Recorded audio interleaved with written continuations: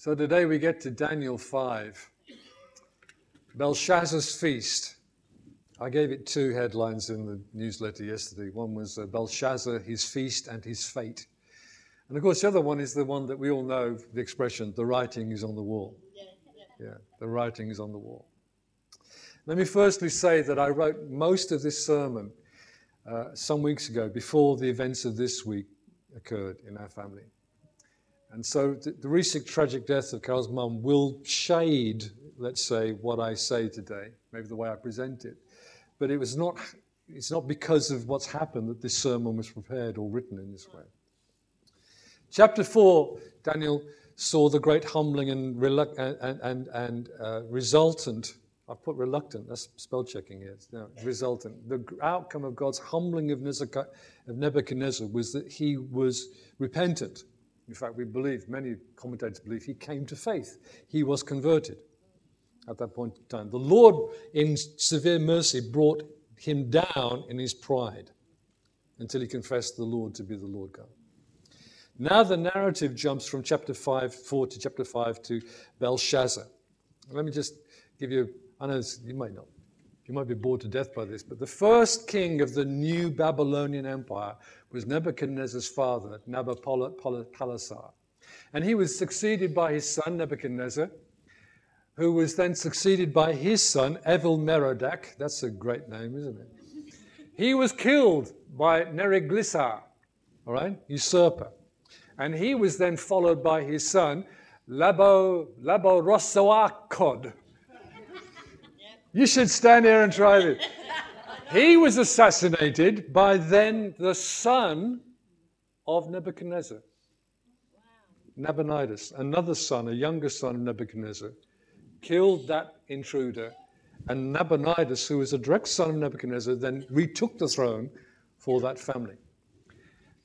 And then what happens is, we're talking about Belshazzar. Now, Nabonidus had not died here. The whole chapter 5 of Daniel is that the Medo-Persians, the next empire that was coming, remember that Daniel 2 is about the empires that were coming, the 4 great empires that were coming. The Medes and the Persians are now overtaking the kingdom, the empire of the Babylonians. And Nabonidus, who was a warrior king, well, he'd killed the usurper, hadn't he? I mean, he was a fighting man. Had gone out with the army to deal with the Medes and Persians and left Belshazzar, his son, in charge of Babylon, the city. All right? So Belshazzar's called the king of Babylon, but he wasn't the emperor. The emperor's out there fighting the battle, Nabonidus. Okay? And in the notes, you've got some more about this thing. Remember chapters 2 and chapter 7, which we'll come to in, it's December by then, tell how all worldly kingdoms will come to an end and be replaced by the kingdom of God. Chapters 3 and 6 tell us how believing Jewish men withstood the arrogance of earthly kings and are rescued by the God of Israel. Chapters 4 and 5 form the center of this, carry an important message. They contrast the story of Nebuchadnezzar with that of his grandson. I know it says in chapter 5, his son, but that's the way they spoke. Someone is the son of, it can mean the descendant of, not the direct heir of, the descendant of. Nebuchadnezzar was humbled by God. Belshazzar defies God and blasphemes against God. And so Daniel chapter 5 marks the end of the Neo-Babylonian Empire. Okay, let's go in there and read it. I've explained that enough. Daniel 5. Now, I don't put all the scriptures on the board because then I click too much and it slows us down. I'm going to read it to you. Belshazzar the king made a great feast for 1,000 of his lords and drank wine in the presence of the 1,000. While he tasted the wine, in other words, while all of this drinking, and this was probably going to be some serious drinking, folks.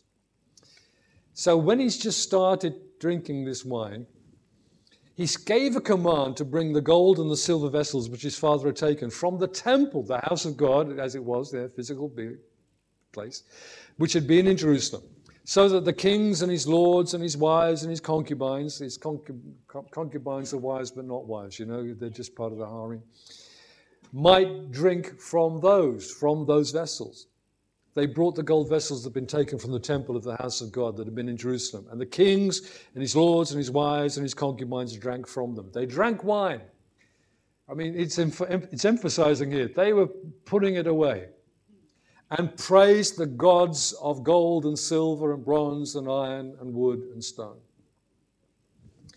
While this feast was happening, Babylon was being besieged by the Medes and Persians. Inside the city, Belshazzar gives a great banquet for 1,000 of his nobles. And the banquet was given to show Belshazzar's contempt for the Persians and to tell his people it's all right. Archaeologists found a hall in Babylon from those times, 55 feet wide, 160 feet long, with plastered walls, not bare stone, clean plastered walls. And that was almost certainly the room in which this banquet took place. The walls of Babylon were very thick. It was very fortified. Within the city, there were, so historians tell us, supplies that would have lasted the population for up to 20 years. What was Belshazzar saying? I'm all right here. The old man will sort it out. We'll just have a feast and get on with life. Belshazzar was proud and arrogant. The feast is a show of defiance. In Belshazzar's mind, this is not a last drink on the deck of the Titanic as it goes down. This is a boastful statement that Babylon will never be taken, but its armies will prevail. He's going to drink all night while his old man sorts it all out. And he adds to his contempt for the Persians and their gods by sending for the vessels from the Jerusalem temple. They've been in Babylon for 70 years now, near enough. And he seems to be saying, we defeated the Jews and their God Yahweh, and we'll get through this and triumph again. So the whole company at the feast drank their wine, a lot of wine, and praised the gods of Babylon. Then this happens. Daniel 5, verse 5. In the same hour, the fingers of a man's hand appeared and wrote opposite the lampstand on the plaster of the wall of the king's palace. And the king saw the part of the hand that wrote. Now listen to this for a description of absolute fear. Then the king's countenance, his face, was changed. His thoughts troubled him. The joints of his hips were loosened and his knees knocked against each other. That's after the fear or flight response. When you're going, you know, after that you begin to fall apart. This is major fear. The king cried out to bring in the astrologers, the Chaldeans and the soothsayers. And the king said to them, whoever reads this writing and tells me its interpretation shall be clothed with purple and have a chain of gold around his neck. And he shall be the third ruler in the kingdom. Third, because it's Nabonidus, Belshazzar, and then this guy, whoever he is. Now all the king's wise men came, but they couldn't read the writing or make known to the king its interpretation.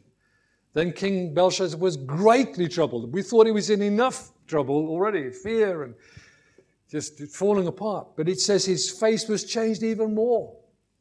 You know, it just, all the life and color and everything just came out of it. He's just aghast. And his lords were astonished. This is one of those unique events. Please do not pray for writing to appear on the wall. It's one of those things God does as a one-off, all right? The Lord caused a hand to appear and write on a wall which was illuminated by a lampstand. The hand then disappears, but the writing remains. And Belshazzar's very, very afraid. Supernatural writing stuck there on the wall in this posh dining room, but he can't read it and understand it. He knows that this is from heaven. This is divine. He offers a huge reward to whoever can decipher the writing for him. But the wise men can't help. The news of this event and the king's reaction to it spreads beyond the great hall through the rest of the palace. So in verse 10, the queen, because of the words of the king and his lords, came to the banquet hall. Notice this, there's a queen who wasn't in there with the wives and the concubines. She came. So let's figure out in a minute who she might be. The queen spoke, saying, O king, live forever. Do not let your thoughts trouble you or let your countenance change. There's a man in your kingdom in whom is the spirit of the holy God. And in the days of your father, meaning grandfather, in fact, light and understanding and wisdom, like the wisdom of the gods, were found in him. And King Nebuchadnezzar, your father the king, the queen's pushing here, isn't she? Made him chief of the magicians, astrologers, Chaldeans, and soothsayers, inasmuch as an excellent spirit, knowledge, understanding, interpreting dreams, solving riddles, and explaining enigmas were found in this Daniel, whom the king named Belteshazzar. Now let Daniel be called, and he will give the interpretation. The queen remembers Daniel. This queen is not the wife of Belshazzar, and probably not even his mother, more probably his grandmother, the widow of Nebuchadnezzar. She hadn't been taking part in the feast. She came in when the news reached her, and she'd lived through the events concerning Daniel during the reign of her husband, Nebuchadnezzar. And let me remind you again, Daniel is now, excuse me anybody who's of this age, an old man, probably in his 80s. And Belshazzar doesn't really, haven't heard of him, it seems. So Daniel's no longer engaged in the day-to-day work of the palace. He's kind of retired or excluded. Verse 13, Daniel was brought in before the king. And the king spoke and said to Daniel, now listen, are you that Daniel who's one of the captives from Judah, whom my father the king brought from Judah? I've heard of you, that the Spirit of God is in you, and that the light and understanding and excellent wisdom are found in you. Now, the wise men, the astrologer, have been brought in before me, but they should read this writing and make known to me its interpretation, but they couldn't give the interpretation of the thing. And I've heard of you, that you can give interpretations and explain enigmas. Now, if you can read the writing and make known to me its interpretation, you shall be clothed with purple and have a chain of gold around your neck, and you shall be the third ruler in the kingdom. So Belshazzar makes the same desperate offer. You know, you can be number 3 king in the kingdom. Daniel answered and said before the king. It's hard to imagine how Daniel said this, but he obviously has no respect for this man at all. Let your gifts be for yourself, and give your rewards to another. Yet I will read the writing to the king and make known to him the interpretation. O king, the Most High God gave Nebuchadnezzar your father a kingdom and majesty and glory and honor. And because of the majesty that he gave him, all peoples, nations, and languages trembled and feared before him. Whomever he wished, he executed. Whomever he wished, he kept alive. Whomever he wished, he set up. And whoever he wished, he put down. But when his heart was lifted up and his spirit was hardened in pride, he was deposed from his kingly throne, and they took his glory from him. Then he was driven from the sons of men. His heart was made like the beasts, and his dwelling was with the wild donkeys. They fed him with grass like oxen, and his body was wet with the dew of heaven, till he knew that the Most High God rules in the kingdom of men and appoints over it whom he chooses. Daniel recalls how his master Nebuchadnezzar had been humbled by the severe mercy of God. Then he goes on, speaking to Belshazzar. But you, his son, Belshazzar, have not humbled your heart, although you knew all this. Implying he should have known it, maybe he'd heard it and forgotten it. And you have lifted yourself up against the Lord of heaven. They brought the vessels of his house before you. And you and your lords, your wives and your concubines have drunk wine from them. And you've praised the gods of silver and gold and bronze and iron, wood and stone, which do not see or hear or know. And the God who holds your breath in his hand and owns all your ways, you have not glorified. Then the fingers of the hand were sent from him, and this writing was written. Belshazzar is being humbled too, but without repentance and restoration that the Lord gave to Nebuchadnezzar. The same Yahweh who dealt in severe mercy with Nebuchadnezzar is now dealing in judgment with his grandson Belshazzar. And this is the inscription that was written. Mene, mene, tekel, upharsin. And this is the interpretation of each word, mene. God has numbered your kingdom and finished it. Tekel, you have been weighed in the balances and found wanting. Peres, which is like Persian, your kingdom has been divided and given to the Medes and Persians. Then Belshazzar gave the command, and they clothed Daniel with the purple and with the chain of gold, and made a proclamation concerning him that he should be the third ruler in the kingdom. Belshazzar's kingdom was numbered, weighed, and destroyed. That was the word of the Lord to him. But it wasn't just the kingdom that was numbered, weighed, and destroyed. Belshazzar himself was numbered. His days were at an end. His deeds were weighed and found him wanting. And he was about to be destroyed. His time is up. That very night. This night, said Daniel. The last two verses say, that very night, Belshazzar, king of the Chaldeans, was slain. That very night. And Darius the Mede receives the kingdom, being about 62 years old. I've said that the city of Babylon, that Nebuchadnezzar rebuilt once he'd finished his battles and wars, had rivers and canals running through it, fed by a mighty river that came through and other waterways as well. The water entered the city through gates in the massive walls. Obviously, they had gates they could close to the roads. They could always close a gate to the river. And some historians tell us that the Medes and Persians stopped the river and diverted it so that the water level in the city gradually went down. And that night, when Belshazzar was having his feast, the Medes and Persian army came in under the gate. The gate was still closed, but the level had gone down, so maybe with a bit of wading or with a bit of burrowing, they came under the gate into the city, invaded the city, went straight for the hall, and killed Belshazzar and the senior parts of the society and just took over the city. You only have to kill the leaders, don't you? That's exactly what they did. The same night that Belshazzar had seen the supernatural writing, the same night that Daniel brought the prophetic announcement of it, he died.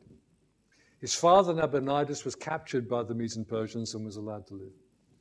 Darius the Mede, who's not the emperor, but just as Belshazzar was in Babylon and Nabonidus was the emperor, so Cyrus is the emperor of the Medes and Persians. But Darius the Mede, who's 62 years of age when he gets the job, and it's a kind of retirement thing for him in a way, he's given the kingdom of the city of Babylon. Darius the Mede takes on the city of Babylon.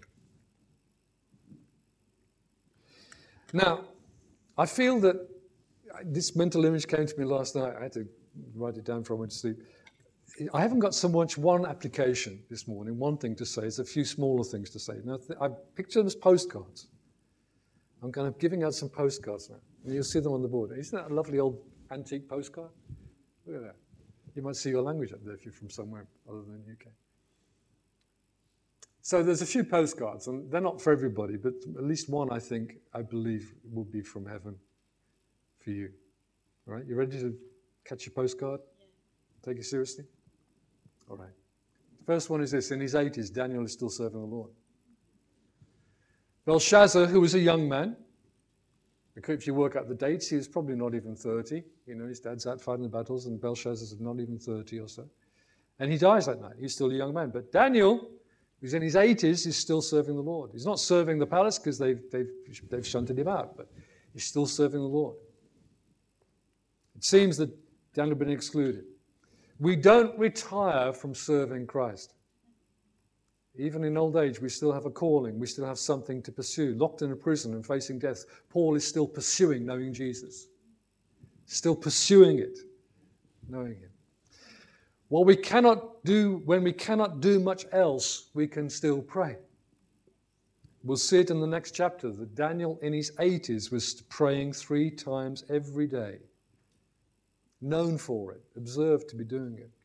Further on in the book, when Daniel sees the prophecy of Jeremiah that the Babylonian captivity of the Jewish people is going to last 70 years, what does he do? He says, hallelujah, done. No, he prays. Make it happen, Lord. Bring it about. Daniel was a praying man. He'd learned that very early on. In later years, when we're less busy, when we're not being paid to work and so on, we can pray. And having prayed, whoever the Lord stirs us to pray for, we can give them a call and inquire about them and bless them. We may have finished working for a living, but we have never this side of God's call finished growing and maturing and pursuing knowing Christ. The second postcard is this one. Belshazzar's last night is the foreshadow of the last day for all mankind. He had his day of judgment, so to speak, and there will be a day of judgment, a final day for all flesh, as the Bible calls it, all humanity. And those three statements, numbered, weighed, destroyed, will be applied in a sense on that last day. Our days will then, everyone's days then, will have run out. Our deeds will be weighed in the balances and found wanting. Our being religious, our being a goody-goody or whatever else will not be enough. We will be found wanting. You don't have to be an outrageous sinner to be lost.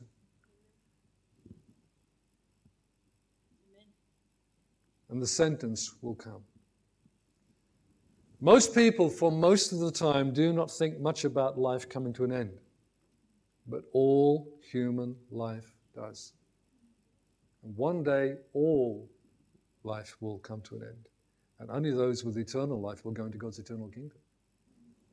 Every one of us must give account to God. We will be numbered and weighed, and since all have sinned, everyone is found wanting. So how can anyone be saved? How can anyone have eternal life with God? It isn't through ourselves, through our own justifying ourselves, our own works, our own righteousness. It's through the life and works of righteousness of someone else and another with a big A. It's the Lord Jesus. If you're found in Him, you're saved. If you trust in Him, you have eternal life. Every person who thinks that they can make or earn their way to heaven is deceived. It is not possible. He has to take you there. Yes. Jesus must take you by the hand and lead you to eternal life. The work, therefore, we must do. What is it to work the work of God? Asked somebody of Jesus. He says, this is the work of God, that you believe in Him whom He has sent. That's what you need to do. Well, I need to do this and I need to do that. No. You need to do this. You need to trust Jesus. You need to believe in Him. It's the one thing that makes the eternal difference. The one thing. So, we might, Belshazzar got his come out. Oh, yeah. No. That's the situation every single human being will find themselves in outside of having trusted Jesus. Numbered, weighed, destroyed. Or sentenced. Might be better than destroyed. Here's another postcard. I told you they were fairly short. Pride or humility. Now, we looked at this the other week with Nebuchadnezzar. It wasn't last week, it was 2 weeks ago, wasn't it? Pride or humility. I want to say to you, you have a choice. If you're a Christian, you're a renewed being, you're born of the Spirit of God. There are things that work in you that weren't in you before you became a Christian, because God has made you a new creature. You have a choice. You can choose to pursue being proud, or you can choose to pursue being humble. Be careful what you choose. Pride is sin and leads to death. Humility leads to life. In a number of scriptures, and we looked at these when we did Daniel 4, those who humble themselves in the hand of God will be lifted up. But those who lift up themselves in pride will be brought down. Unshakably true. A principle of divine law. There are no exceptions to this principle. And this generation openly expresses themselves being proud about this and proud about that and proud about that. in ways that, I never saw before in my own lifetime. It's like, people are proud of being proud. My goodness, I'm proud. Let me tell you something. You cannot be proud without storing up trouble. He who exalts, who lifts himself up, will be brought down. That's the lesson of Daniel 4. It's the lesson of James 4. God will weigh, and sentence the world in its pride. And I don't want to be in that camp. We Christians get to see and understand, and we get to choose between pursuing pride or pursuing humility. And it's how we think and speak and behave in relation to God. We humble ourselves in the mighty hand of God. We submit ourselves to God. I'm trying not to quote all of James 4 to you because of time. But that's a choice we make, to be proud. To be proud. Why does Facebook exist? So people can be proud. Here I am.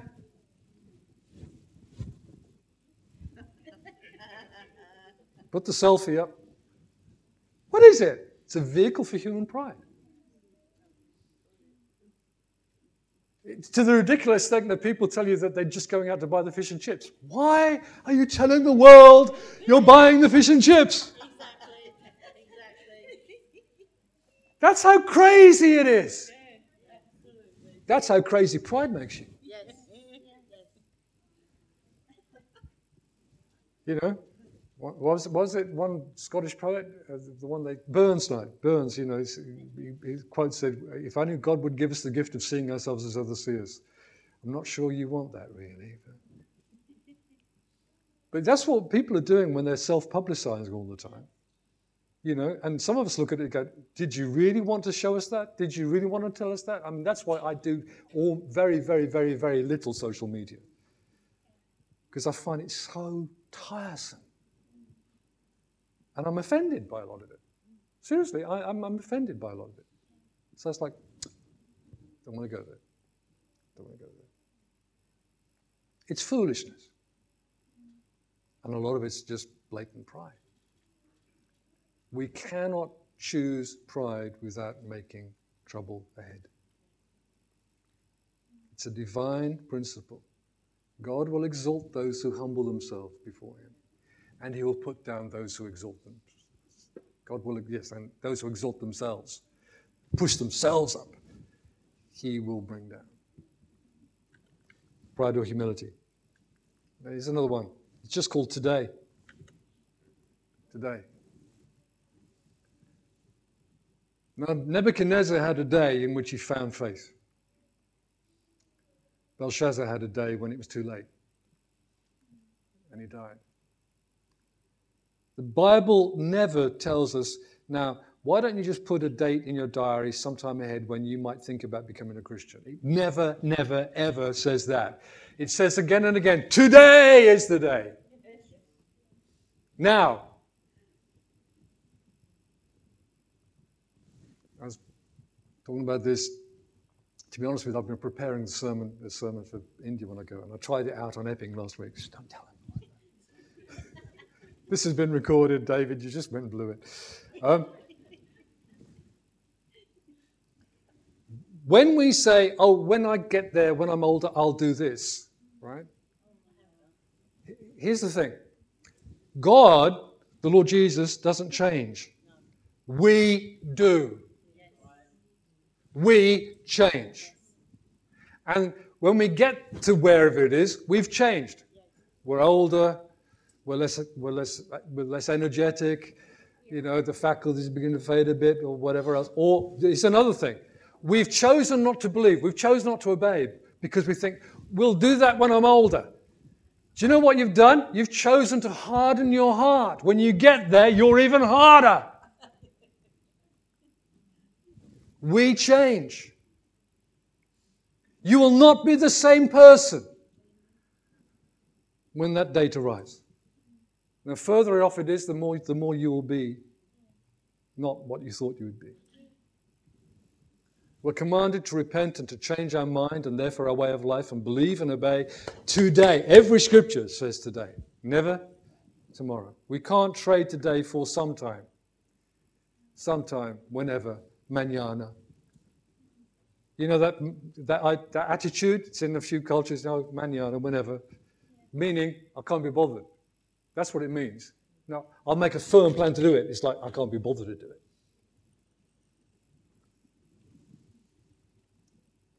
Today and tomorrow are two very different things. The time of grace, the time for faith and obedience is today. Take hold of the truth. Take hold of the grace of God through Jesus today. You can't swap it. What you put off till tomorrow, you will perhaps never do. Life is short. Today we must believe and obey the gospel. Tomorrow's not in our hands. Now I'm going to go to the story, Luke 2. You wonder if I'm going to finish early. Not quite. Jesus told a story in Luke 12 about a wealthy farmer who was just planning for his retirement. I mean, that's what we do, isn't it? We save up and pension and so on. There's nothing wrong with doing that. But he planned building bigger barns for his crops, and he looked forward to years of peace and prosperity. Let me just read these to you. Luke 12.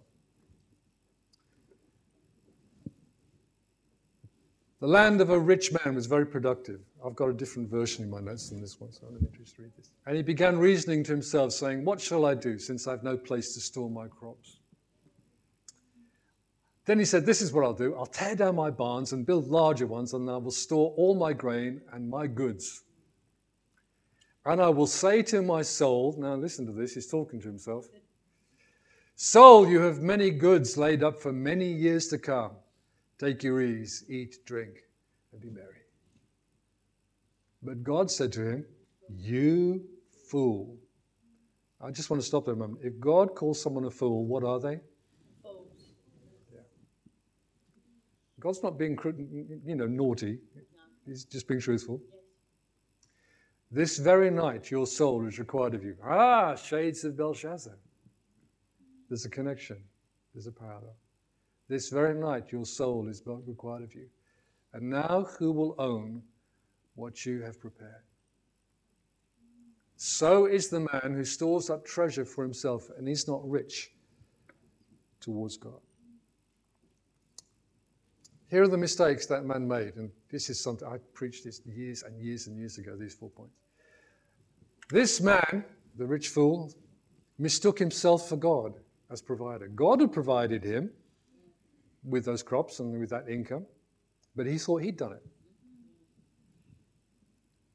Number 2, he mistook wealth for true riches. We're going to talk about true riches in a minute. I've got all this stuff, yes, but you haven't got what really matters. Jesus calls it being rich towards God. We'll come back to that. He mistook wealth, things that had monetary value, for true riches. He mistook his body for his soul. Oh, soul, we'll just make a good, comfortable life here. That was bodily comfort. That wasn't his soul. Your soul needs God. Your body says, "Oh, give me some rest and some food and a bit to drink and let me have a sleep." But your soul, your inner man, needs to be connected to God, the eternal spirit. So he mistook his body for his soul. People do that all the time. They talk about things that satisfying their souls or satisfying their hearts. No, you're just satisfying a physical desire. You're just as hungry inside afterwards as you were before. Because all human pleasure, the bodily pleasure, whether it's food, drink, sex, whatever, is temporary. It's passing. The things that really satisfy us are not physical sensations. They're things that strike at our inner being. Call it the soul or the spirit. We talked about that a few weeks ago. He mistook his body for his soul. And lastly, he mistook time for eternity. He thought he could have today and another day and another day and another day. Nothing was going to change. And it does. Yeah. Tomorrow will be different. And the further away tomorrow is, the more it will be different. Things change. God doesn't change. We change. God doesn't change. Most of our predictions, let me test you a second. Think about something where you thought ahead and thought, now, this and this and this and this is going to happen. How many times have you been right? Most of our predictions, our forecasting, is wrong. Do you know why? Because we are not wise. We're not God, exactly. We don't know tomorrow. We really don't know tomorrow. We guess. Sometimes we have revelation, we have insight, and God shows me something that's going to happen, and a conversation is going to take place, and yeah, that's wonderful. But most of the time, I don't know what's up tomorrow. We don't hold it or control it. We may not even have that tomorrow. That man banked, this rich man banked on having a tomorrow, but he didn't have that tomorrow because God took it away.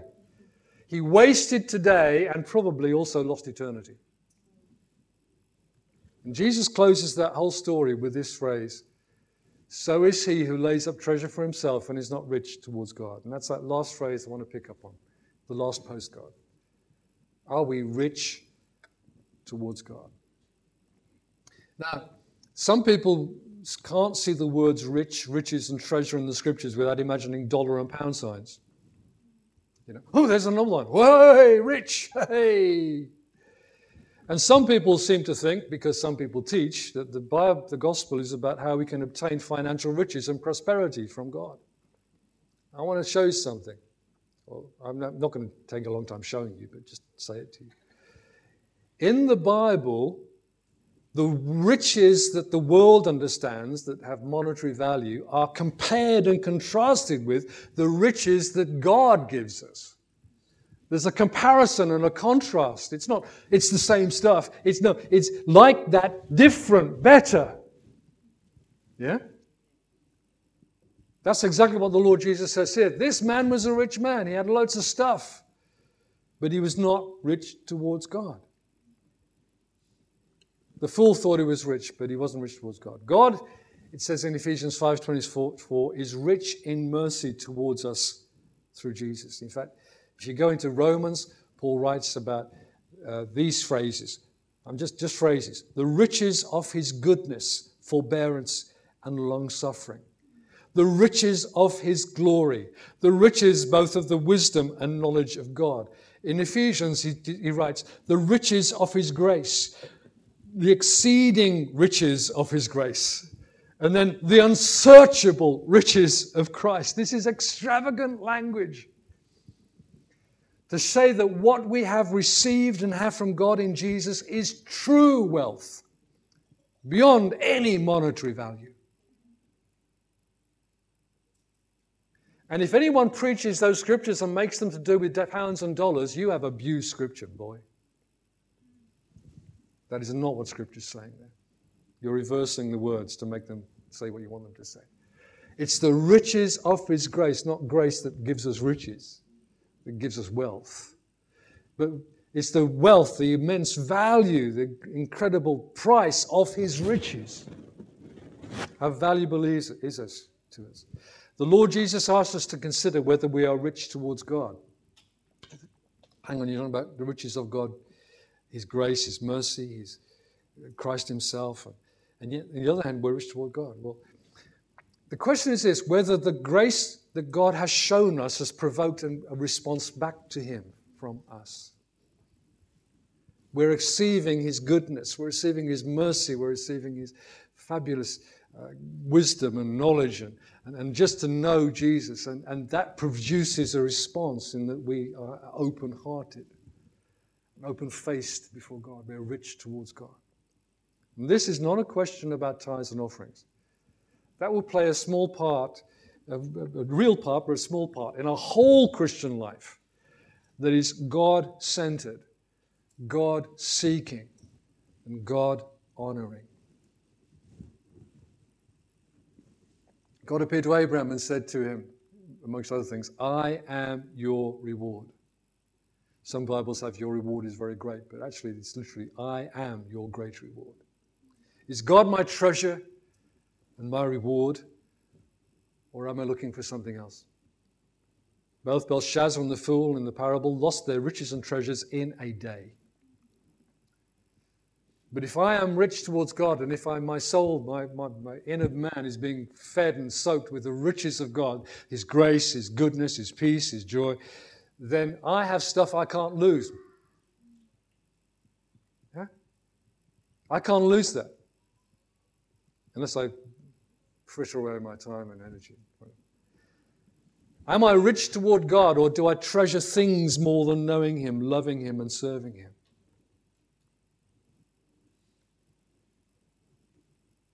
Rich towards God is the response of a heart that is being fed and nourished. And if you like the biblical illustration, we don't like to get fat nowadays, but the Bible has an illustration of you being made fat by the goodness of God. Robust, healthy, full of the goodness of God, the grace of God. My friend, if your heart is empty, there is no sense of God's grace and goodness towards you through Jesus. No wonder you don't have anything to say, to pray, to sing. You can't be rich towards God because you are not tasting His goodness, the riches of His grace. When you're full of His goodness, His kindness, His mercy in Christ, then your heart is full to pour out.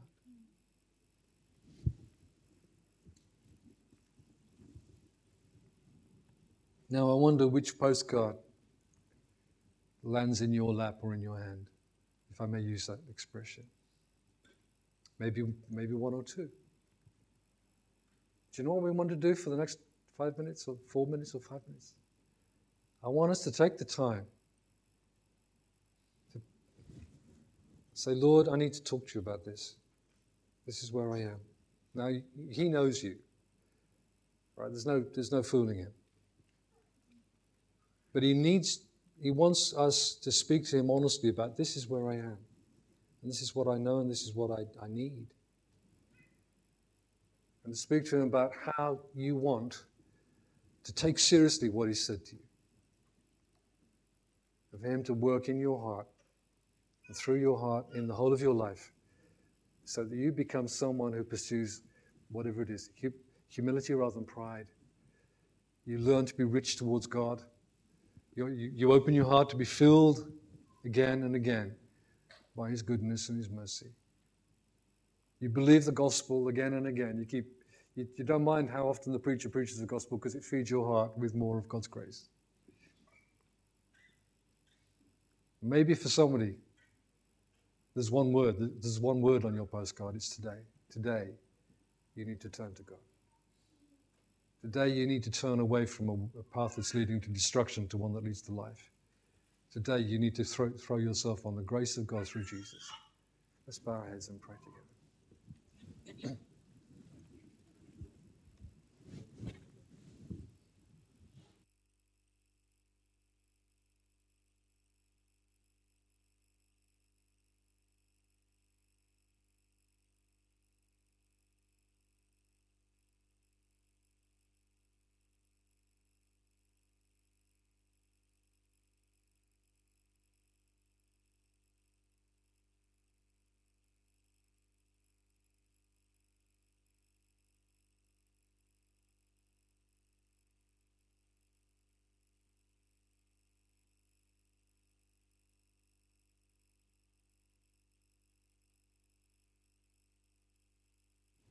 Thank you, Lord. Lord, we've often sung very robustly, joyously, Lord, you are good, and your mercy endures forever. But I pray that every one person here today may not only find that an exciting song to sing at some time or other, but a truth that feeds their heart the same way that a good meal feeds the body. Your goodness gives us reason to live and strength to live.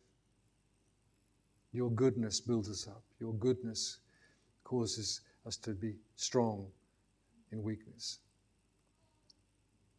to find help in trouble.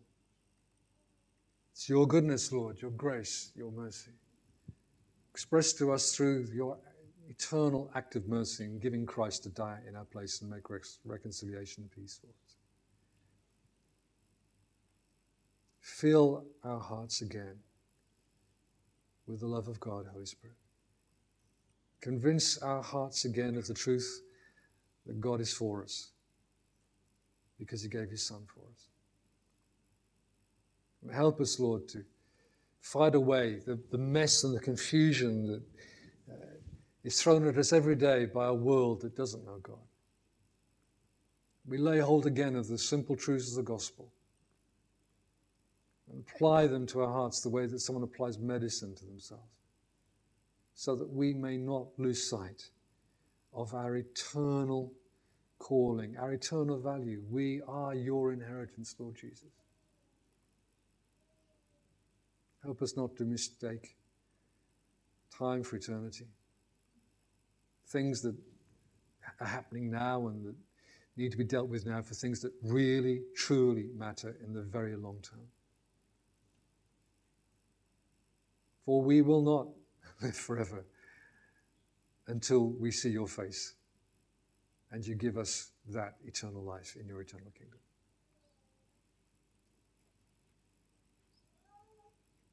I pray, Holy Spirit, that whatever it is that you most need to say to each one of us will not depart from our thinking, but there will be an image of words, just as Belshazzar saw words on a wall, so they will be written in the imagination of our hearts, like on the cinema of our minds, the thing that you have said to us today.